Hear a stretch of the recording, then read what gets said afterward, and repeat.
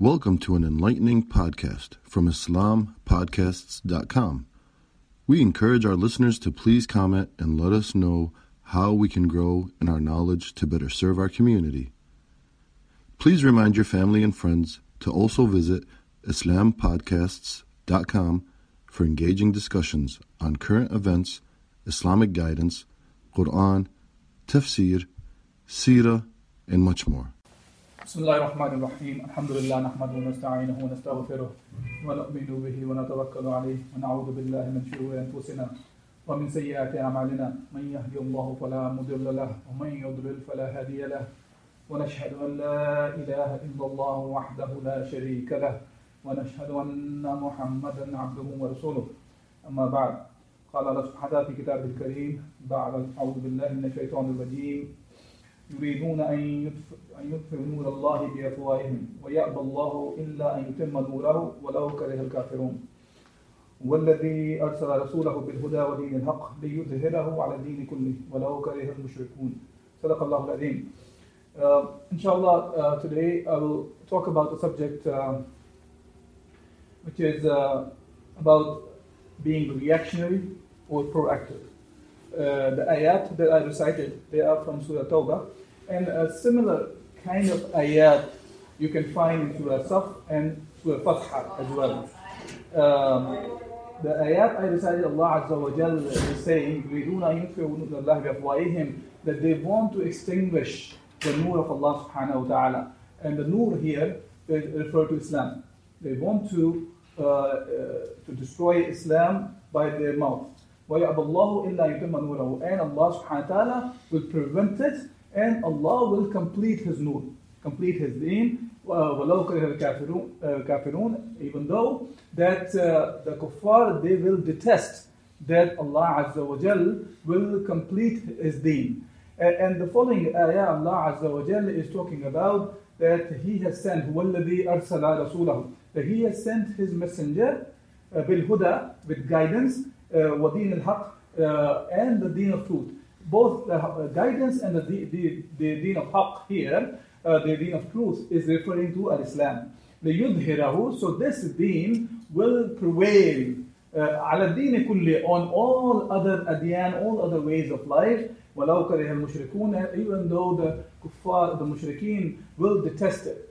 Now, similar ayat, as I mentioned, are mentioned in Surah Fatha, the one that was revealed right after Sulh Hudaybiyah. And some of the Sahabah among who came with Rasulullah sallallahu alaihi wasallam, they were not happy with the treaty or the pact or the Sulh the Hudaybiyah was taken care. And because the reason was the wording of the Sulh seemingly looked as if they were in more favor towards the kuffar rather than the Muslims. But as we saw afterwards in the Seerah of Rasulullah sallallahu alaihi wasallam, that it was completely in the favor of the Muslims, and Rasulullah sallallahu alaihi wasallam was only following the guidance from Allah subhanahu wa ta'ala. The reason that treaty was signed the way it was signed, it was because it was guided by Allah Azza wa Jal. And when Umar ibn Khattab radiallahu anhu came to Rasulullah sallallahu alaihi wasallam complaining about this treaty, and the only response of Rasulullah sallallahu alaihi wasallam was that he is the messenger of Allah and he will follow what Allah has commanded. So that was by the command of Allah subhanahu wa ta'ala. So I'm not going to detail about the Treaty of Hudaybiyah. That will be a subject some other time, inshallah. But I want to talk about the issue of that Rasulullah sallallahu alaihi wasallam was sent with a very clear goal or a mission that Allah subhanahu wa ta'ala gave it to him. And we find that Rasulullah sallallahu alaihi wasallam was never being distracted or digressed from the mission that he was sent for. And this ayah, and I will inshallah talk about a couple of other stories also from the time of the Makkah as well, that how Rasulullah sallallahu alaihi wasallam, even though he was given many choices to make compromises on this mission that Allah subhanahu wa ta'ala sent Rasulullah sallallahu alaihi wasallam with. And this is, in general, all the prophets came so they can prevail the word of Allah subhanahu wa ta'ala, the Islam that all the prophets were sent with. Now, when you look at the tafsir of this ayah, which is mentioned in Surah Tawbah, many of the Mufassirin, including Ibn Kathir and Qurtubi and Tabri, they all in general link with some of the ahadith of the future as well, this hadith, these ayat. One of the hadiths that Rasulullah said is for Aisha radiallahu anha, and they said, Rasulullah said, لا يذهب الليل والنهار حتى تعبد اللات والعزى. Now here, it sounds strange that you will be worshipping the Lat al-Uzza. The day of judgment will not come until that you will be worshipping Lat al-Uzza. فقلت يا رسول الله إن كنت ألا أظن حين أنزل الله هو الذي أرسل رسوله بالهدى ودين الحق ليظهره على الدين كله ولو كره المشركون. And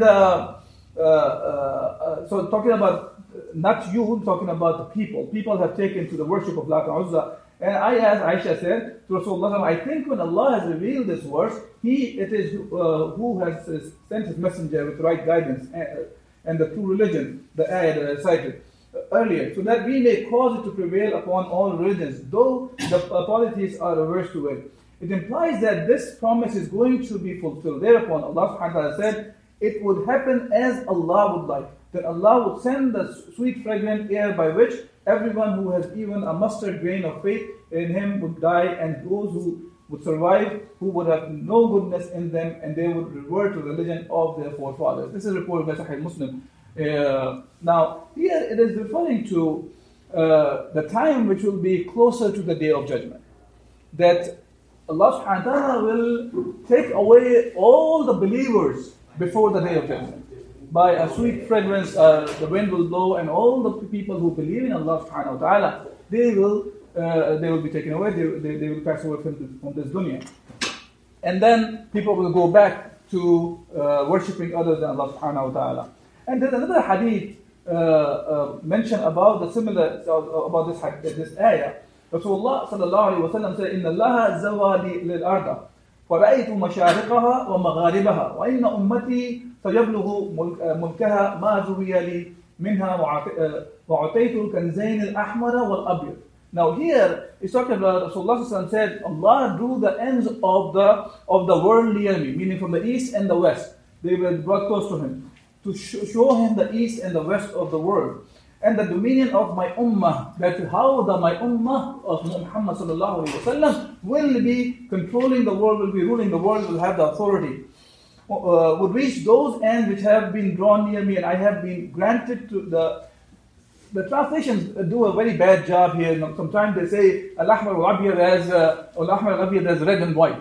This is not talking about the kanza, the treasures of red and white. Rather, it's talking about as the Mufassirin discussed, this is talking about the treasures of the Persians and the Romans. Meaning that the Muslims will take over those two so-called superpowers, and they will rule over them. And this is what we saw actually very shortly in the time of Umar ibn Khattab radiallahu anhu, that the Muslims started opening the land of the Romans and the Persians. So the prophecy that Allah subhanahu wa ta'ala sent to us, to Rasulullah sallallahu alayhi wa sallam, was very quickly fulfilled. And this is the idea that I like to talk about, that when it comes to Rasulullah sallallahu alayhi wa sallam and Sahabah, we find they were very focused about the mission Allah subhanahu wa ta'ala sent Rasulullah sallallahu alayhi wa sallam with. And any kind of hardship that they were coming across, they always kept their focus about achieving this goal. And the very same obligation of taking this deen to the rest of the world lies on our shoulders. So what we have to think about is that we should not be digressed by many of the atrocities and the hardship that the ummah is going through. Yes, those hardships that the ummah is going through, it could be in our own the direct blood relatives as well. We have to think about, yes, we can take care of those hardships whenever those hardships pop up, but that should not move us or sway us away from our main goal. So our main mission has to be there, and we have to question ourselves that are we really working towards this specific goal Allah subhanahu wa ta'ala sent Rasulullah sallallahu alaihi wasallam with? Do we have even a mission? Do we really think about this mission? That this is why Allah subhanahu wa ta'ala sent this deen and Rasulullah sallallahu alaihi wasallam with? So this deen of Allah subhanahu wa ta'ala prevail over all ways of life? Or are we the ones who are just looking for some benefit or direct ease of whatever hardship that we are going through? And we see that this vision in the life of Rasulullah from the beginning time. One of the hadith which is reported by Afif radiallahu anhu. In different books of the history have reported this hadith of Afif. And Afif is actually kind of reporting this hadith with some sadness, because he came to Mecca and he met Abbas radiallahu anhu, who was not a Muslim at that time, uncle of Rasulullah sallallahu alaihi wasallam. And he saw a man came out and he stood in front of the Kaaba and he started doing ruku and sujood and things like that. And there's a boy came and he stood next to him. And there's a woman came who stood behind them and they started doing the ruku and the sujood, following Rasulullah sallallahu alaihi wasallam. For Afif, it was a strange thing that he was seeing. He did not see these kind of acts before. So he asked Abbas that, who are these people and what are they doing? And the response of Abbas, radiallahu anhu, who was uncle of Rasulullah, not Muslim at that time, his response was that the guy who was leading, he's my nephew, and he says that he is the messenger of Allah. And next to him is my other nephew and the cousin of Muhammad sallallahu is Ali radiallahu anhu. And the woman standing behind them praying is the wife Khadija radiallahu anha. And he said, these are the only three people who are believers of this deen today, as of now. So Afif, he thought of himself later on that if he would have accepted Islam at that time, he would have been the fourth one. But Abbas continued on, and he said that, and he says that the treasures of the Qaisar wa Kisra, the Romans and the Persians, will be under his feet. Meaning that Rasulullah sallallahu alaihi wasallam came with a message from Allah subhanahu wa ta'ala, and that will make him the one who will be ruling over all of them. Now, this is the very beginning of the da'wah. Rasulullah sallallahu alaihi wasallam had only two people, but the message was clear, the mission was clear from their time. And even later on, when Abu Talib, he was sick and he was on his deathbed, some of the kuffar came to Abu Talib and they were trying to convince him again to tell Muhammad sallallahu alaihi wasallam, if he wants to be the ruler, we'll make him the ruler, but stop saying what he's saying about our God. And Rasulullah sallallahu alaihi wasallam said, how about if I give you something better? He said, okay, I can tell you one kalima that will make you rulers over Arab and the Ajam. And Abu Jahl, the famous enemy of Muhammad sallallahu alaihi wasallam, infamous enemy, and he came, you talked about one, we will follow 10. Gave us 10. And the response of Rasulullah sallallahu alaihi wasallam was, La ilaha illallah. That there is no deity worthy of worship except Allah Azza wa Jal. See, I like to mention this many times. You hear this translation as there's no God but God. No, this is not what La ilaha illallah mean. There is no deity worthy of worship except Allah Azza wa Jal. And the worship means that we follow the commands of Allah subhanahu wa ta'ala, as I discussed the last week, the khutbah, when we were talking about the ulama. Following the ulama blindly can make us be taking them as the arbab, as the Rabb. Now, upon which Abu Jahl right away retreated. And he started saying bad things. And he returned back. So see, only this La ilaha illallah was enough for gaining the authority over the Arab and the Ajam. Because that La ilaha illallah is not just La ilaha illallah to a kalima, rather it comes with a whole way of life. That comes with a whole systems of life. That was well understood by that. And then we see that Rasulullah sallallahu alaihi wasallam in the Mecca time, that when he was doing the da'wah, and later phase of the da'wah, that when Rasulullah was ordered to go to different tribes and ask for help from them to protect Rasulullah and become Muslim and protect him and allow him to implement the rules of Allah subhanahu wa ta'ala. And nobody was responding back when Rasulullah was going to different tribes. Finally, the people from Medina came and they gave Rasulullah some support. We are all aware of this seerah of Rasulullah sallallahu alaihi wasallam. There's nothing new that I'm giving. But there's something happened when Rasulullah sallallahu alaihi wasallam, after the Sahabah, they migrated to Medina and he was migrating. And the Meccans, they put a booty of 100 camels on the head of Rasulullah sallallahu alaihi wasallam. Whoever can get him, he will get 100 camels. Now, many people went to look for him. The only person who was able to reach Rasulullah and Abu Bakr and the people who were with him to find Rasulullah during this travel or during the journey of Mecca to Medina, the Hijrah, was Suraqa bin Malik. When he reached Rasulullah sallallahu alaihi wasallam, and his horse was continuously tripping when he was getting closer to Rasulullah. And then later on, every time he was tripping, he used to take out his arrows and throw the arrow for, they had some things about to decide whether he should move forward or not. And every time the arrow was coming in the favor that he should not follow Rasulullah sallallahu alaihi wasallam. But he was still continuing following Rasulullah sallallahu alaihi wasallam. And finally, even his horse's legs they went inside the sand. And he was not able to move forward. Again, he did the thing and he realized that there is some supreme power stopping him. And he talked to Rasulullah sallallahu alaihi wasallam and even offered him food and other things for his journey. And he said he will go back. Rasulullah sallallahu alaihi wasallam said to him that he did not take any of the help from Suraqa at that time, one.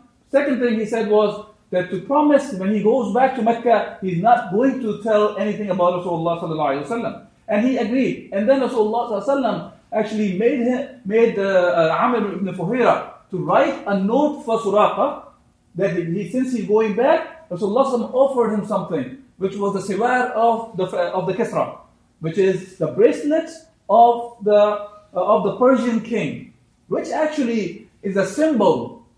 The siwar is not just a siwar; it's more of a symbolic thing that when the Muslims will take over the Persian Empire, and you will get all the booties from the Persian Empire's king, that the Rasul promised Suraqa that you will get that booty, which is the siwar, and not only the bracelet, rather the crown and other thing that comes along from the king. So now here, it seems like Rasulullah sallallahu alaihi wasallam is leaving Mecca to Medina, and there are people after him to assassinate, even though he was going very clearly to implement the rule of Allah in Medina, to establish the Islam over there. But his life was under threat. And even at that time, his vision was very clear. What Islam is going to produce for the Muslims. And he even promised Suraqa, and Suraqa he knew, even though he's a kafir, that what Rasulullah sallallahu alaihi wasallam is saying, because he is al-Sadiq, he is al-Amir, whatever he is promising, it will be fulfilled. And now the one who was the enemy of Rasulullah sallallahu alaihi wasallam, and after the booty at that time of 100 camels, he goes back and he is one of the people who is in favor of Rasulullah sallallahu alaihi wasallam. So what we see here is, from the beginning time, Rasulullah sallallahu alaihi wasallam started da'wah in Mecca until he moved to Medina. His vision was very clear what he was looking for, which was to implement Islam in a way that this deen become victorious. Now, this is on our shoulders as well. But we have to have a vision. Yes, there are things that are happening. We hear the news about what happened yesterday in London, in one of the masajid. Or we hear what's happening in India. Many of the news and the clips are coming in about the lynching and all those things that are happening against the Muslims. Many things which are happening in Syria, many things that are happening in Yemen, many things that are even happening in Chicago, to Muslims and non-Muslims alike. All those things are happening. Yes, we can help as much as we can for these issues to alleviate the pain of the people, including Muslims and non-Muslims alike. But at the same time, we cannot be reactionary in a way that anything pops up, we just go behind that and try to solve that and forget about what we are here for. Forget about what is our main mission. What is the vision or mission Rasulullah sallallahu alaihi wasallam came with? Are we part of that mission or not? Or are we being digressed every time something bad happens and we just follow and become reactionary and we are only reacting to when somebody says something?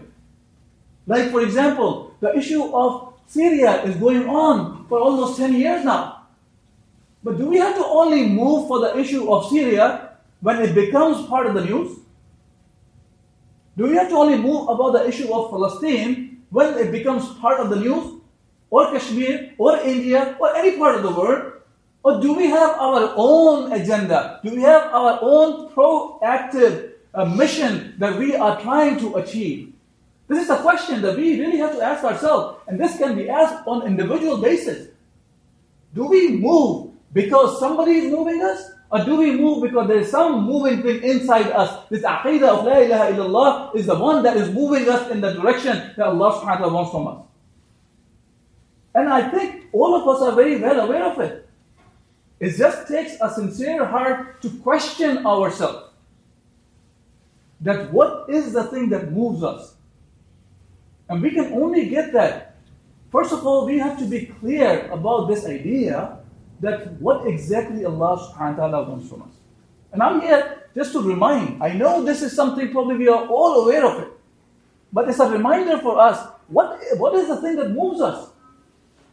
And question ourselves, are we reactionary or proactive? If we are reactionary, then I can guarantee you, if we only react, then we can be doing something good and we can be used.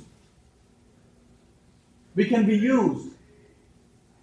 Because those things can be done in a way that we will be led to do something good, but the benefit is taken by somebody else. Unless we have our own goal.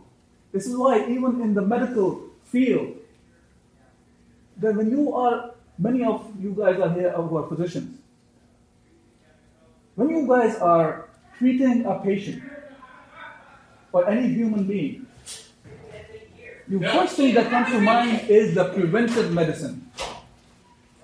That you take care of all the prevention first.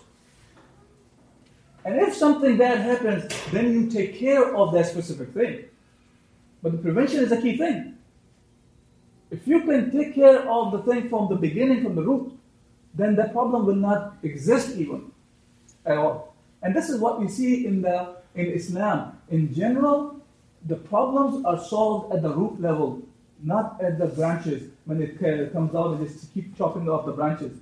Rather than, if the tree is bothering somebody, the tree has to be uprooted. Not just the branches, because those branches will grow up again. Maybe more stronger than before.